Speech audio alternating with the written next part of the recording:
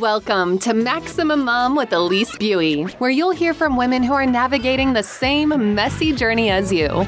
Lawyering, entrepreneurship, and mothering. What a trifecta. We're here to share tips, resources, wins, losses, and encouragement for moms who are raising a family while building a law firm, so you feel less alone in your journey toward a fulfilling career and being the best mom you can be. Welcome to the Maximum Mom podcast. I am so happy today to welcome my guest, Amy Cote. Now, did I say that right? You did indeed. Yeah. Thank you for having me. I know, but sometimes even after I hear somebody, I mess it up. And so this is one of those name things. Amy and I were just talking before we got on. Her name, has an accent at the end. And then tell us also, you said it has the tent on the O as well, correct? Yes, it does. Yeah. So if it was really done in French properly, it would have the tent on the O, the accent aigu on the E, but nobody can even get the accent on the E. So that's enough for people without adding the O as well. Yeah. And I was saying, I spent my whole life, with this name, Elise. And my real name is Elizabeth, but my parents immediately, like on my birth certificate, they put Elizabeth.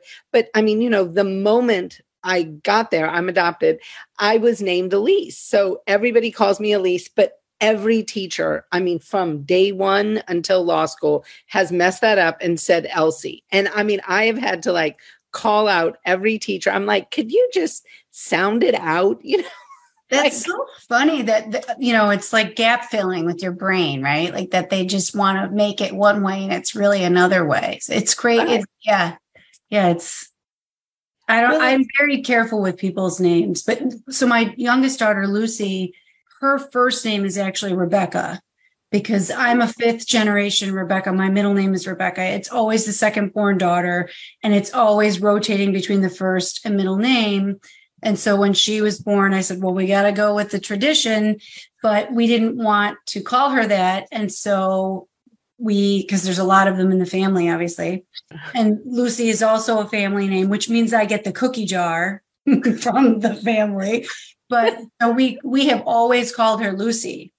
And it's, we always put R period Lucy, but most people start out the school year saying Rebecca, and she says, my name is Lucy, Oh my gosh, it is something. I think it's kind of, I don't know, it's one of those things that I think we could all do a better job, kind of like you mentioned, of just listening to people what their name is and asking and then repeating it. And no doubt I mess up and have to ask again sometimes, but just really trying, because I think in our diverse culture, you just can't look at a name and assume it is said one way or pronounced one way. I met an attorney recently and his name is spelled Rian, and people would say Ryan a lot of times, but it's Rian.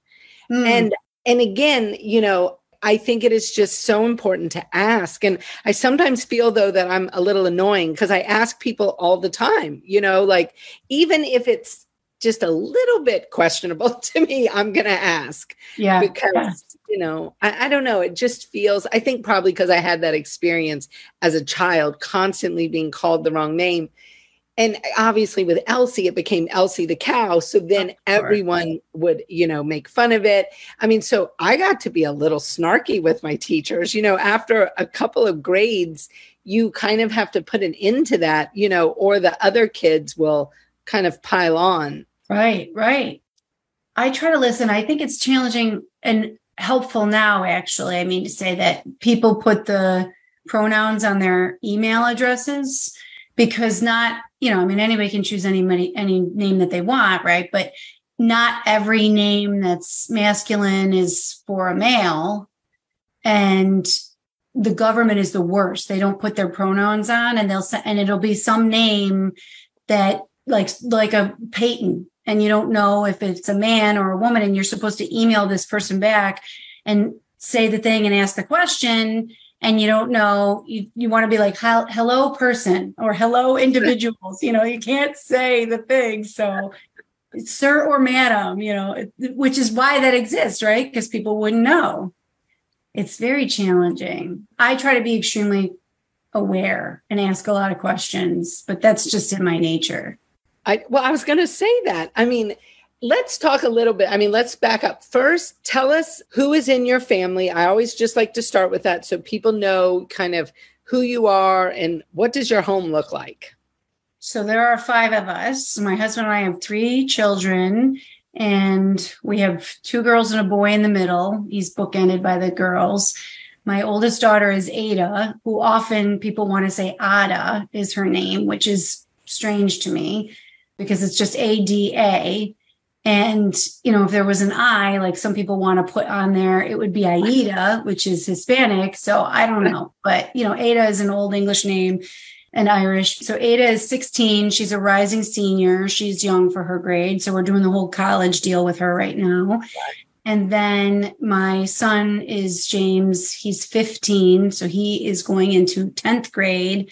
And then Lucy is my youngest. She just turned 13 and she's going into 9th grade. So she is considerably young for her grade, but she is on her own little trajectory of things. So that is where she lands. So there's all of us and a dog, a big dog. It's a pretty wild place to be most days. I mean, just the memory of having 3 children in high school.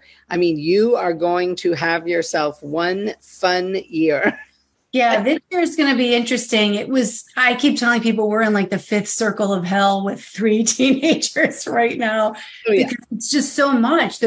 We're determining now we really need another vehicle, and it's overwhelming at times, but yeah, so that is what our household looks like. And everybody's very busy. I think we just did something like 24 soccer games in 11 days. And yeah. Oh my gosh. Just like, oh yeah, I've been there, done that. And I do not want to go back to that. I have to say, like, it is a wild experience to shepherd kids through these high school years, their activities, college, cars, all the pitfalls and pit stops of teendom. Yeah. And I'll be honest, it's worse, I think, than ever before, because it's not just the onslaught of the internet and social media and telephones on your hip every 2 seconds or in your hand nonstop, which we're really strict about, but it is in this wake of the pandemic, these kids are just, I think the human population in general is very angry right now. People are very angry and they're full of angst and sorrow, and no one has properly grieved this whole thing we went through and all of the loss that we've had. And there was loss. I mean, whether you lost a physical being from the planet or not, there was a lot of loss of people didn't get to go to their graduation, whatever it was, there was a lot of loss. But hugely into that was the loss of maturation, right? Like these kids were just, and we're great. We were great. We were on the Ponderosa. We were all together. Everybody was happy. We did the thing. It was frustrating for me at times running a business when the kids were like, how do I log out of, and stop talking. I'm doing this. Not every household is like that, right? Not every household had a great experience being home. And now everyone is just, no one knows how to behave. And so it's very challenging. Teenage girls especially can be super cruel, but now in this pandemic wake, they're awful, Elise. They're just awful. So we really are looking forward to our daughter getting out of high school, getting to college, like being with kids who have chosen specifically to be at a place, which I think comes with a different headspace, right? So like their mental game is going to be similar in some fashion. And so hopefully she'll find a good group of kids to be friends with and be around and enjoys what she's doing. It's been very challenging. Very challenging. Kids are not, they're not kind to teachers. Like it's just a lot. Oh, it is. I mean, I think you have, just barely scratched the surface though of what, and I don't think we've slightly addressed what these kids have gone through. I really do not. And as you probably remember, I have a 21-year-old son. So, he was right in that end of high school, junior, senior year, freshman year of college during this kind of 3-year pandemic period. And it has been not linear, to say the least, as far as watching him. And again, like you, I mean, we had many very positive things, in the home and, just in our lives, being able to just pay our bills and, Sure. do our regular things. So clearly, I don't mean to come at it from a place without the appropriate gratitude for, the situation we had. But there was some real social implications, I think, for kids, and missing graduations, missing that whole go off to college thing. And, just it's been really interesting. And I just think there's so much change in what these kids even think is needed now, because they watched this pandemic period. And depending on their family circumstance, they might have seen their family thriving financially, in the pandemic, working from home, whatever. And I think even college is becoming a bigger question mark, even for a lot of kids. Agreed. And it's not, it's not for everybody, right? Like in trade school and all the things that exist. But so I'm hoping, I was very hopeful during the pandemic that we were all going to come out as a human race in a much better way and have evolved from this thing. And I think initially the answer is no.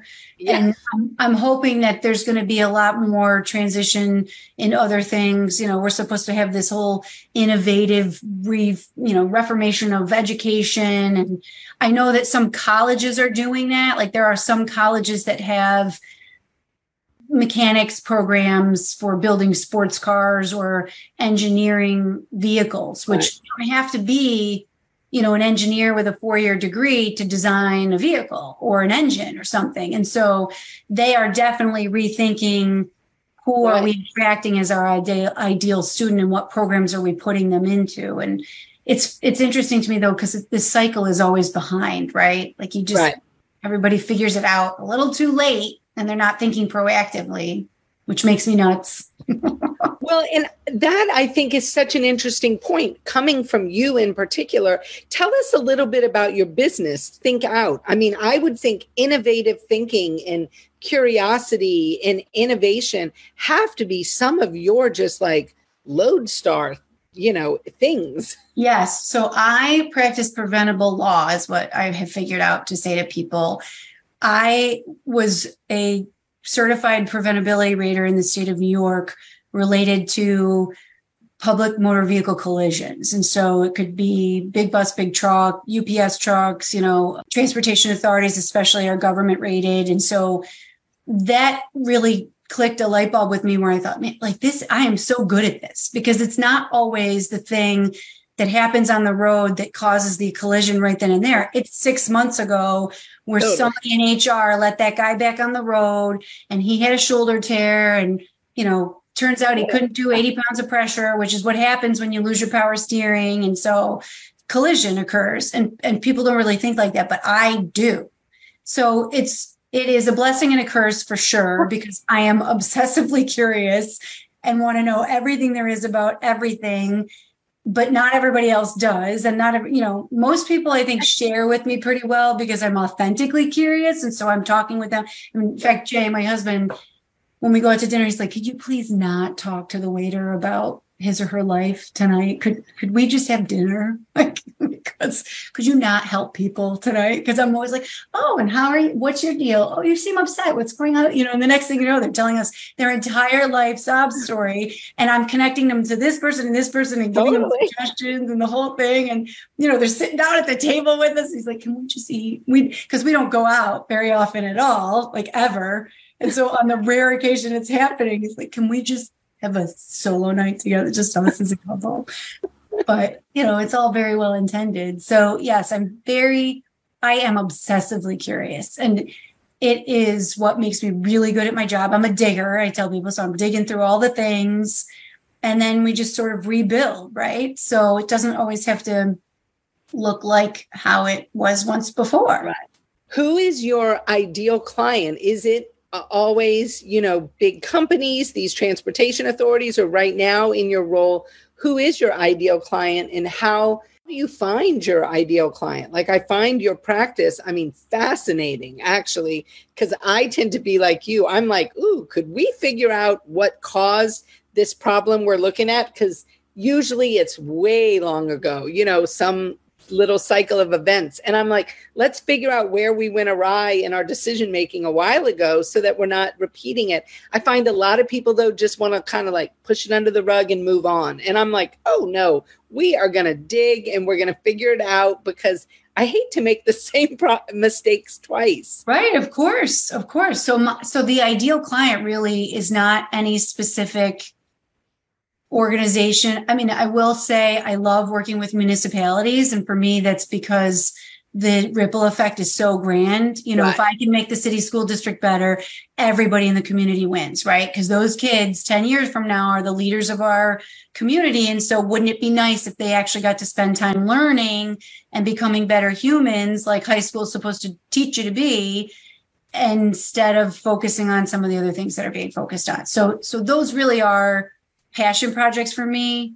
But I think the prime candidate of a client for me is really the one that cares. Like I'm all about continuous improvement. And if the client wants to do that, they want to come to me. And so they want to come to me and they want to do that. And they want to have these back and forth conversations and get to the root cause of the thing and sort it out and prevent it for future. I don't want to see anybody.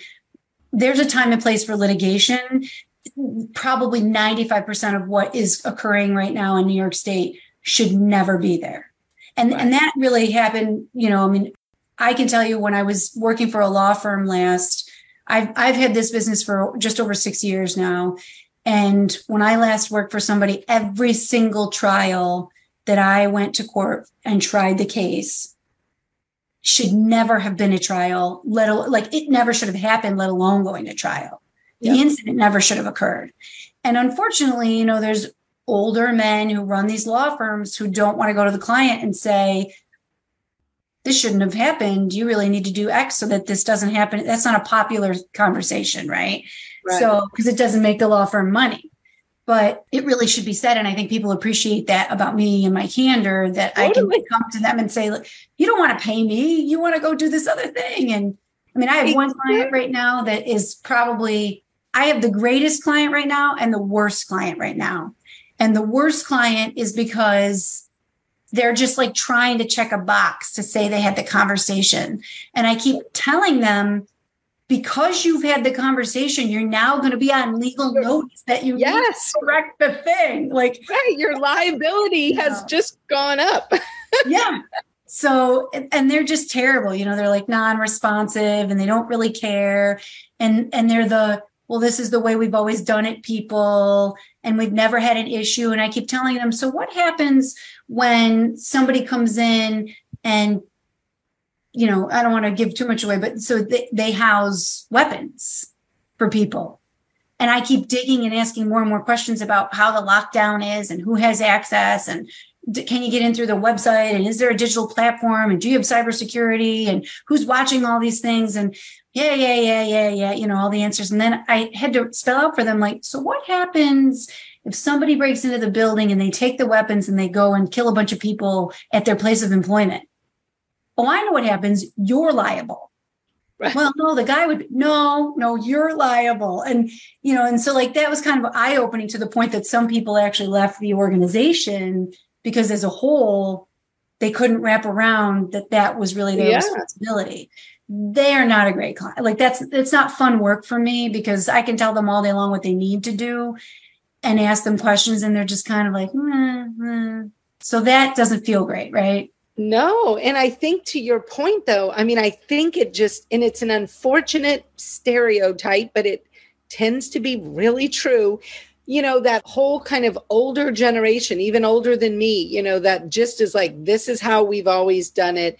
This is how it looks. And I'm like, can we flip that thinking completely and actually think, okay, this is how we've always done it. So let's imagine flipping that completely. all kinds of different ways. Throw some color on it, flip it, 180 degrees, tweak it a little sideways, put some polka dots on it. And then let's look at it and see if what you were doing actually made any sense. Like this mindset of this is how we've always done it absolutely makes me like a psycho person. I mean, so you'll appreciate when I was still in-house at the Transportation Authority, we had big buttons made that said, this is the way I've always done it, with the big line through it and the red circle in the line. And anytime somebody would say that to me, I'd pull the button out and say, not an answer, not a valid response.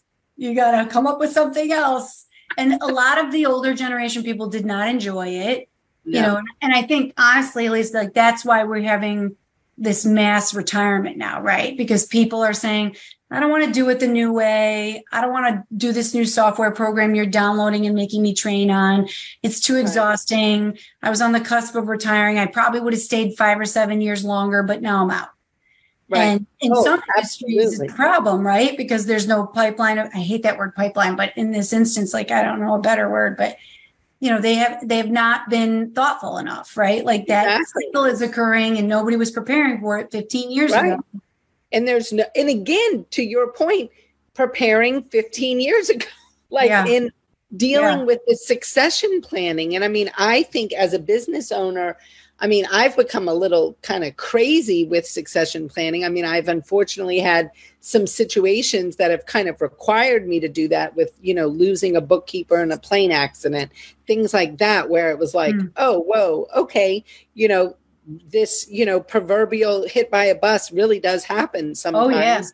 And, you need to be prepared, and that doesn't just mean one role needs to be prepared. Every role needs to have succession planning. People need to be thinking about it in their day-to-day work constantly.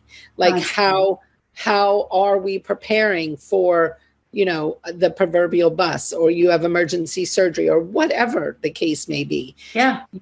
And I think that as business owners, a lot of times we put our head in the sand and we just think we'll deal with it when it happens. And that preparation is game changing, at least not only to your business operations, but to your level of peace. I mean, the times that I have been completely prepared and our systems have been followed, and, it's literally been like a 30-minute ordeal to go in and be like, okay, I'm going to move tasks from this person to this person, and, maybe have one big 30,000 foot view meeting and whatever. Versus those times when we haven't been prepared. And I'm like, oh my, like we need to, dig in for 2 weeks and figure out everything this person's been doing. And, the routine. Yeah. The problem is no one thinks their house is ever going to burn down, right? No one ever thinks that's going to happen. No one ever thinks they're going to get hit by a bus. And obviously you experienced it, right? Your bookkeeper went down, and that's a huge challenge. And if you don't have something in place for the if come, then it's scrambled. And now you've lost all this time just to ramp up and cover. So I really like the clients that are like, oh, I've never thought of it that way. Thank God for you. Thank God for you for asking that question, because I don't know if I like to make a difference. And so I guess that's really it, right? Like I'm fulfilled through service. And if I can't be of service, then it's not fun. So. Right. Do you end up helping clients a lot, like get insurance for some of their ifs, or, in addition to, do you also kind of dig into their processes and see what you can do to kind of build out better processes? Yes, because for example, if I'm going to help an organization have an emergency ops plan or have a new contract with one of their vendors, if I don't fully understand how that affects everybody on the ground, then I can't put into the contract, because the contract is just a road. I explain this to everybody all the time. It's just a roadmap for the IFCOM. Something happens, the car breaks down. Do you turn right or turn left, or do you call XYZ person, or do you go backwards? You go to the contract and it tells you what it says. And any judge is going to look to that contract too and say, well, you guys didn't put it in here. So So I'm going to decide for you. And you may not like that decision. So let's just put it in there. And let's not make it crazy legal jargon. Let's make it super clear, especially when I work with a lot of construction firms, and they might be massive, hugely successful, large construction firms, but you're still working with people who are throwing a hammer for a living, right? And most of these business owners grew up throwing a hammer, and now they just happen to be the leader in charge, but they don't necessarily know what all these things are. And so those are fun companies to work for too, because you can talk to the person and say, well, tell me about that. I need to understand, when you're throwing this hammer, like exactly what's happening. Where are you? And what are you doing? And because of course, then everybody wants to share their story. And so they're happy to do that. And then I can say, okay, so if you're throwing your hammer this way, and then you do that on Saturdays sometimes, doesn't make sense to have payroll necessarily processed on a Monday, right? So there's a lot of operational stuff that goes into it. So if another contractor comes in and says, well, we want payroll processed on Monday, I have to kick back and say, no, I'm making all this up. But, we have to do it on Tuesdays because we've got guys who work on the weekend. And then they go, oh, really? Okay. So it's very interesting to me to have to solve that problem. I started this business because when I was in-house at the authority, we went from a $40 million deficit to a $30 million surplus. And so, yes, it was a very, very, very big deal, very big deal. And we were advocating on behalf of all organizations that are municipal arms or actual, like transportation authorities are arms. And so, we were going to Albany and saying, you really need to do things differently. And here's what we suggest. And it's worked for us and it could work for others. And, not everybody listens, but there were a lot of really pivotal moments there where we challenged the status quo and won. Right. And everybody stood back and went, how'd that even happen? And it's, because we're doing really good work here. So I was, going around the country on a circuit of conferences and explaining how we had made these great changes and the things that we had done. And a lot of people were then saying, and there's no competition in government work, right? Like it's all one shareable pot. So everybody is anxious to share all of their ideas. So I ended up getting hired by other municipal entities around the country to go and help them. And so one of the ways, as an example, I love this story. I went down to a transportation authority in the South, and they didn't know, the CFO knew they were losing money and knew that their insurance policy premiums were way too high and had spiked, but didn't know what the problem was. Mm-hmm. And they took a really strong employee who was in the safety department and said, you're now going to be in charge of the risk management department. And he was having a complete freak out because he said, I don't know anything about risk management. Right. And the people in the leadership positions were saying, yes, you do. You do safety all day long. And he was like, no, they're two different things. Like, this is crazy. So he was having a freak out. And when I got involved, I read all of their policies and procedures, all of their paper, anything that's on paper. I read it, job descriptions, contracts, vendor agreements, whatever. And then I went down there and prepared to ask every single one of the employees in this now like 45-person department, who literally, at least when I walked in, were screaming at each other.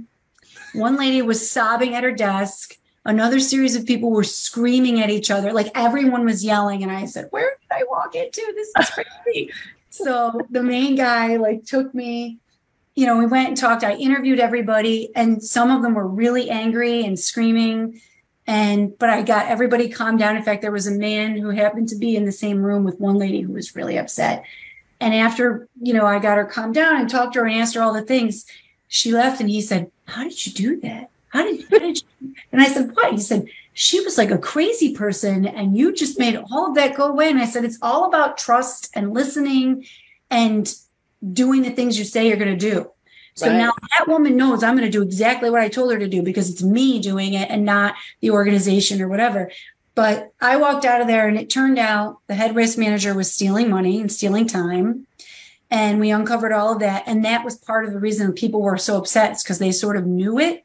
Sure. But I went through and had to prove it. And in the end, when I gave my leadership presentation at the end of the week that I was there, I said, I'm not a forensic accountant. I can't tell you, but from my rough numbers, it's $1.4 million. You need to send her to prison. This is a problem. Right. And so I gave them my list. There was 27 things they needed to do. They did 4 of them that day, which included terminating her. And, they offered me a job on the spot, which was fascinating. But I came home and I had this big, goofy grin on my face.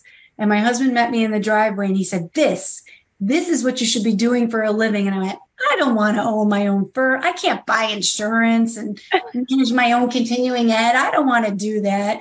And I wasn't ready. But fast forward 10 years when it all just came upon, it just it's like choice by circumstance, right? Like I just did it.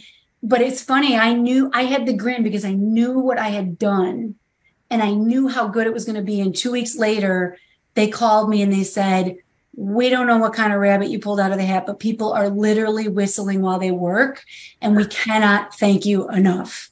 But it was great because it was some things, like, it's not all rocket science, right? Like, we were looking at the guys who pull video. The guy who pulls video had not had a vacation in 2 years because he had no backup person. Right. And I was like, wait, what? So that's another, like, I kept saying, but if you don't have to work tomorrow, who's pulling the video? Nobody. So why have the video at all? Like, this makes no sense. How is there not a backup plan? Like, so there were things that were like points of frustration for people that literally were burning dollars and making people worse and hateful. And that was I love that project. That was such a good project. But what an opportunity. Yeah. Yeah. That was amazing. Yeah, it was, they literally saved millions of dollars. And every once in a while, I'll call them and say, is it still going well? And they'll say, we still want you to come down here and work. It could still be that much better. I'm just like, oh, thank you. I can't handle the humidity. It's bad enough up here. Oh my gosh, I love that. That is amazing. Well, if you were going to give some of our listeners, people, who are lawyers, mothers, entrepreneurs, what is your, think of your top 3 things. How do you recommend that people do and feel confident to start their own business? What are some of the things that you think you had to kind of overcome in that initial grin in the driveway to the day you did start your business? What are some of those top 3 things you had to overcome to feel confident to run your own business? I think, for one, mine was really choice by circumstance. I left a job, courted for 2.5 years. I finally said yes. And I was doing great work and they were not ready, right? They were the bad client that was not ready for somebody to come in and make change. Right. Which I'll tell you that whole story another day because it's pretty bad. And in the short time that I was there, I did some really major work with them, some major work, which was great. It was really great. And some of those stories are some of my most memorable and fun to share also. But I never stop, right? Like, I'm always like, you just have to keep going because there's no other option, right? Like, I don't know how to stop.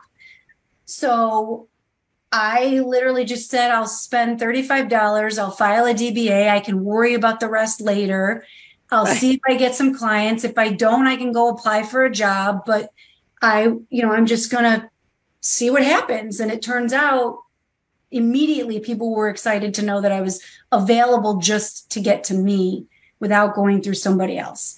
And so that happened. But I guess I would say to people, I just said this the other day, there are successes and there are sadnesses in owning a business. And when you're working through the sadnesses, you just have to remember that what you're doing matters. Right. And what I do makes a difference. And although it's not always the difference today, it is a difference in the long run. And I know it and my clients know it and they thank me for it every day because they can, they see it. And especially, I have a client I've been with 6 years now since the beginning.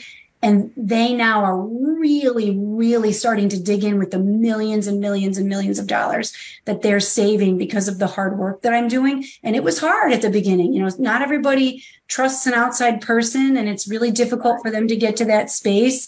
And so they're really starting to see this output that is not always visible to everybody at the beginning. And I think that's sort of the hardest part. that and finding out what motivates you, right? Like, why do you want to own your own business? What do you want to do? Is it something that matters? Is it a niche that not anybody else has been in? And if it matters to you and you know you can make a difference, whatever it is, if it's entertaining and putting a smile on somebody's face, like, or cooking or whatever, like, then if it's what fulfills you, then it's something worth pursuing, right? So those would be the two biggest things, I think, to figure it out and then to keep going. And then also, I guess the last thing would be just, at the beginning, there's so much that bogs you down. Oh, yeah. Like corporate formation. I'm not a corporate attorney. And so I just did this DBA at the beginning. And now here I am all these years later, and I'm restructuring some things and I'm doing more. And some of it's okay, but some of it's a nightmare. Right. Moving just email platforms is a huge nightmare, right? Like everybody starts out with a free Gmail account, and then you move to the paid premium Microsoft deal, and they don't communicate. They don't like each other. And it wasn't for lack of trying. I mean, I asked everybody, what do you do? What do you do? Because I'm not a techie. I don't know. What do I do? What do I do? And I followed the bits of advice that were common among all of the expert advisors that I reached out to. But all these years later, I'm just like, oh my God, it doesn't work, And so you want it to work. That, and for people, I mean, because you're a mom and you have kids and you did this when your kids were younger, like mine. And, I did not want to have kids, at least. I don't know if you know that about me. We were not going to have kids. And we feel very lucky that we did, that things did not go according to plan. We would have missed out on quite a bit if that was the case. I got pregnant on the pill the first 2 times. And then the last time I was not taking it, and we were doing other things that clearly also did not work. And so we were unsuccessful. But I have very healthy kids, and I was very good at being pregnant. And so it worked out. It's very challenging now. There are days where I'm like, this is why I didn't want to have kids. And it's challenging with the business. But it's all sort of, you navigate it, right? You navigate it because you have to. But you also navigate it, like the kids sometimes are like, you're working too much. And I think, but that's what's fulfilling to me. Right. And I think that's one of the biggest things, like I've said to everybody, the hardest part about being a mother is that you oftentimes get married. So you become a wife. You're already a daughter, mostly a sister, a cousin, your sibling, whatever.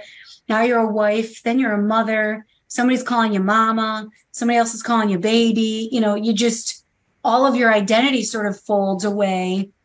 And for a while, I felt like a caged bird, right? Like I just was like, sometimes I need to just go out and do something and do my own thing. And it was really great to be able to have my own business because you can do it your own way. And, there's a group of us that sometimes we say we're unemployable at this point, right? Oh, yeah. Because we do things our own way. And somebody said to me the other day, I don't know that I would necessarily frame it that way, but it is sort of true, right? Because we want to just sort of question. And when I look back to all of the things that I did as a kid, like it all points to this one place. Completely. Right? Right? Like it all points. And so I think if somebody is sitting at a desk listening to this and has a side hustle and they're just like looking around and resentful towards all the things happening around them and going, well, if it were my decision making today, I'd do it this way. Like it's time to get up from the seat and not look back.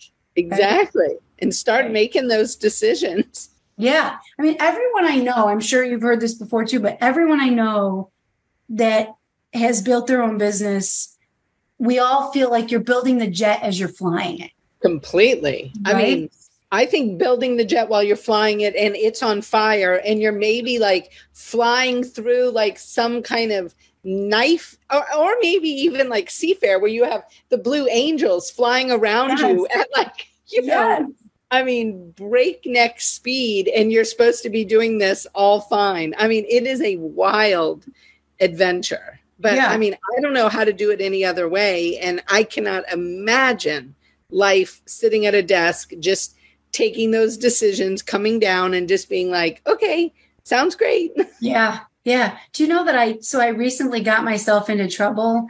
I guess it was like, well, COVID has sort of time warped our sense of time recognition. But so it was pre-pandemic. I was at a baby shower for one of my very dear friends, who's also an attorney. And so, of course, other female attorneys were there. And one of them who works at a law firm I had been at previously, and so had the woman who was having the baby. A bunch of us were there. And I kind of made the joke of like, we should do a ladies who lunch for those of us who've left the firm, because there's so many of us, because they just don't ever learn, right? And it's because as long as there's people coming out of law school who are willing to take those jobs because they don't know better, they're going to just keep doing it that same old way. But this one woman in particular was still there. And she's such a lovely human. I adore her. She's lovely and amazing, and she's smart and charming. And she's very free and easy, right? Like everything is just breezy and fine. And I'm not that way, right? Like I've been kissed by the fire. Everything is like, I gotta go. And I work on that on a daily basis, but she's so calm and relaxed about stuff. And she was just recently made partner right before this party. And I said to her, I don't know how you can do that. Like, I wish I had more of what I need more of what you have inside of me, because I need to be okay with things, because not everything is my fight, right? Like I'm always fighting for the underdog. I'm always fighting for justice. Always, always, always. But not everybody wants to hear it. And not everything is picking up the sword for, right? Not everything, right? Choose your battles. So I've been doing that much better as an older person than ever before when I was a kid. But I am just this literally, I was 2 years old at the bus stop telling the older kid, my sister's 7 years older than me. I was like, stop picking on my sister, but this woman, I said to her, I really sincerely, I wish I knew, how do you do that? Could you? Right. And she was like, what do you mean? And I said, well, you have to go to those tables and sit with all those people, all those men. And this is how I'm saying it to her. And you have to listen to their bullshit, and you have to vote with them, and you have to just go along with whatever decision they make. Like, how do you just sit there and not tell them how stupid they're being or how terrible the decision is? Like, how do you not say those things to them? I can't do that, which is why I left there, by the way. And she got really offended. And I truly was being complimentary and was truly saying, like, I need more of that in my life. But she got really offended. And I don't know if she sort of internalized and was like, do I go along with things that everybody says? But I'm telling you, she does. All of them. She has to. Right. They all just sit around that table and go, oh, yeah, that's a good idea. That's a good idea. Sure. Well, and even if she's disagreeing, there's not enough of her to make a tide change. Do you know what I mean? Like, well, and I don't think she's even saying it if she disagrees, because, maybe I'm just making this up because I'm not inside of her head, but I imagine in her world, that's not worth fighting over. But for someone like me, it totally is, because you're wasting money, or you're wasting time, or you're, making it so that people, which is money and time all over, but you're making it so that the paralegals can't do their job efficiently, whatever it is, or you're making the paralegals feel so much less than, or the administrative assistants feel so much less than, because you're telling them, no, you can't be in this room or have that space, or whatever the thing is. And that creates negative feelings, which makes people not work to their greatest ability and makes them not loyal, right? And so they're going to go out on the street and have these other conversations that are negative in appearance, whether true or not true, or feelings or not feelings. And so to me, it's just like, why would you not stop that at the pass? And so it's interesting when you own your own business, you do have to sort of be on all of the time. And I've had to come to this reckoning of people will be okay with me as I am. Right. And so I only want to work with people who want to be with me as I am. And so I guess it's okay that I've been kissed by the fire. Some people really like that. Right. Right. And if they don't, they shouldn't be clients, I guess. No, you need to refer them to somebody a little more chill. Right. Who wants to go, 10 miles an hour for the next 100 years. Right. And just make small incremental steps. Yeah, no, I think it's just fascinating. I mean, I think owning a business has been the most personal development I've had, way more than dealing with these 6 kids and, all of that. I mean, I thought raising teenagers was a wild ride. I mean, owning a business has been so much wilder, Yeah. just the reality of becoming your true authentic self and really asking yourself, like, what do you believe in and what matters? I mean, I was seeing something just today and somebody is like, talking about Arnold Schwarzenegger and, what a great guy. And I'm thinking, really? We actually think Arnold Schwarzenegger is a great guy? Like, I mean, I have all kinds of, obviously he's a mixed bag, like many people. I mean, I can never look to somebody who I cannot respect and who has, Right.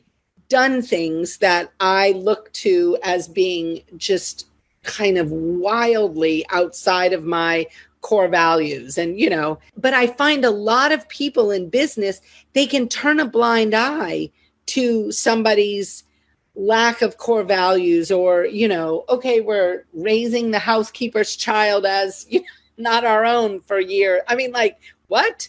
Where do we draw the line on what's reasonable? And sometimes I look at business owners and I'm just like, I can never be you because I'm never going to be able to turn that blind eye. I mean, I am like you in that there are certain things I'm going to fight for and I'm going to fight for what's right. And I don't care what that means in the collateral, whatever. There are certain things that are right and certain things that I'm not going to be able to roll with. That is so me. And it's, it's lost me jobs. It's it's alarming for other people, I guess. I mean, so you'll appreciate based on what you do. When I was a baby lawyer, somebody sent me to handle a family court proceeding. It was just like a calendar call, something. And they were double booked in another courtroom. And so they said, Amy, you go do it, and handed me the file as I'm walking out the door. And I'm like, what am I looking at? I don't know what I'm doing. And I don't want to practice in family court. Family court is on level 2 in the courthouse. I was always trained, you don't get off at level 2. Like, that's not where you go. So I get off and I go in there, and there was the attorney for the child, the attorney for the spouse, and I had the husband. And I don't remember what happened, but something had happened. The father had not seen the child in 6 months. The child was 4 years old. I think there were 2 kids. One was 2, one was 4. 6 months is a lifetime for a 4-year-old to not see a parent. Big time. The attorney for the child and the other attorney, and the social worker. So the 3 of them and me, and they're kind of like, what are you doing here? And the wife was asking for a delay, and they were all fine with it. And I said, absolutely not. And here I have no idea what I was doing. And they said, what do you mean? I said, I'm not doing that. Like, we're talking about a 2-year-old and a 4-year-old that haven't had visitation for 6 months. I'm not going to remember who their father is by the time he gets to see them. And why is that? Oh, because you're waiting for a court proceeding to decide something about something. I don't even remember what it was. And I kind of went off at them all and said, are we all in the same place? Like, are we all talking? Like, and I looked at the attorney for the child and I said, this is your job. Right. I'm fighting for the dad, but you should be making the argument that I'm making. This kid can't be without his dad. What are you doing? And everybody sort of looked like I had 4 heads for a moment. And I just said, I'm going to walk away now while you guys figure out what you're going to come up with that's going to satisfy me. And then I'll come back and we can go into the courtroom and tell the judge what's going to happen. But it better look like that my guy gets to see these kids tomorrow. Right. So that's what happened. Like, ultimately there was an agreement. It was, and we went into the court and they were like, well, this one, and he's like, who are you? Not just like, I'm a nobody, just do the thing. I'm the one who got off on the wrong floor. Right. But seriously, like, I just don't know how to keep my mouth shut about the things that really matter. Right. And so I do. And I think it is fascinating. I love that I've gotten to know you. And I just think the world needs more of that, though, because I think sometimes that deep authenticity get so lost in everyone trying to like put on their best behavior. And I don't even know what they're trying to do, like curate a life and a social media reel. And I'm just like, it just isn't like that. I just find that being able to be blunt, real, authentic, mean what you say and say what you mean every single time. Right. It is just, to me, such a more comfortable way to live. I have to admit, my children have bristled at it at times, because there's times that I say something. I mean, I remember saying to my daughter once, I'm like, is it dressed like a hooker at school day, today? And I was like, what are you wearing? Yeah. She was like, how did you just say that to me? And I'm like, how did you just get dressed like that? Yeah. It's so funny. Like, same thing, right? Like my oldest daughter is far more sensitive. Like her superpower is being sensitive, right? Right. And mine is not. But Lucy is more like me. So I could say to Lucy, "You're not wearing that. That's a hooker dress." Like if we're in the store and she comes out. But the older one will be like, "What's wrong with it? Why would you say that to me? That's so mean." No, I'm not being mean. And in fact, when they ask me about like, does this look okay? And I say, oh, that looks great. I would pull the sleeve up or put it down or what, something. And they're like, really, is it okay? And I look at them and go, if it didn't, I would tell you. So why are we having this conversation? Why are we having this? Exactly. Yeah. It's so crazy. It is true. And I think that's a good point that you were making though. Like you have to do it every single time.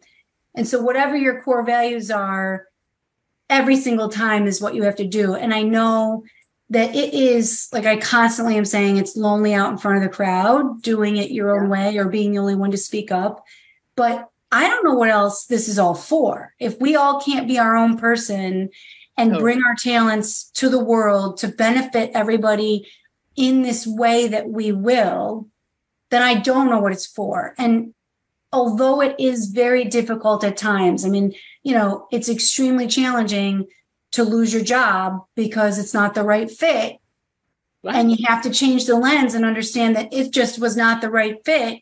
And I have to move someplace else. And it really is where people say, I'm glad that this happened to me and whatever. And that last time when I lost that position and started this company, I found myself reflecting on that. But I was saying to people, I would not want to live through this again. I'm glad it happened. I'm glad the outcome is what it is. But this sucked. Like this was really bad. And you come to terms with this idea that it's just that there is a place for everyone. There is a piece of the pie for everyone. There's a space and place for us all. It's big enough in the world. And so going out on your own and doing the thing that you're passionate about is really a great path. Unless you're okay sitting at the desk doing what the big man tells you to do, right? Like, right. Clearly, neither of us are that people. No, definitely not. I really appreciate your time today, Amy, and I so look forward to spending more time with you coming up soon. And so thank you for joining us. Tell us, how can people reach out to you if they want to learn more about your practice, understand how they can work with you? What is the best way for people to reach out to you? I'm okay if people want to email me directly. My email is amy@wethinkout.com. I love that. And I love We Think Out. And it's just brilliant. It suits you so well. I'm glad to know it because most people think it's like the dumbest name ever. So I think it just suits you perfectly. Well, I hope you have a great rest of your day. And I cannot wait to hear about your adventures with 3 in high school. You are going to have one wild year. Yes, for sure. Thank you for having me. I'm so glad to see you and spend time with you. Absolutely. Thanks so much. Enjoy your day. You too. I'll talk to you soon. Okay. Bye, Amy. Thanks for listening to the Maximum Mom Podcast, a production of Maximum Lawyer Media. Be sure to subscribe to the show so you never miss an episode. See you next time.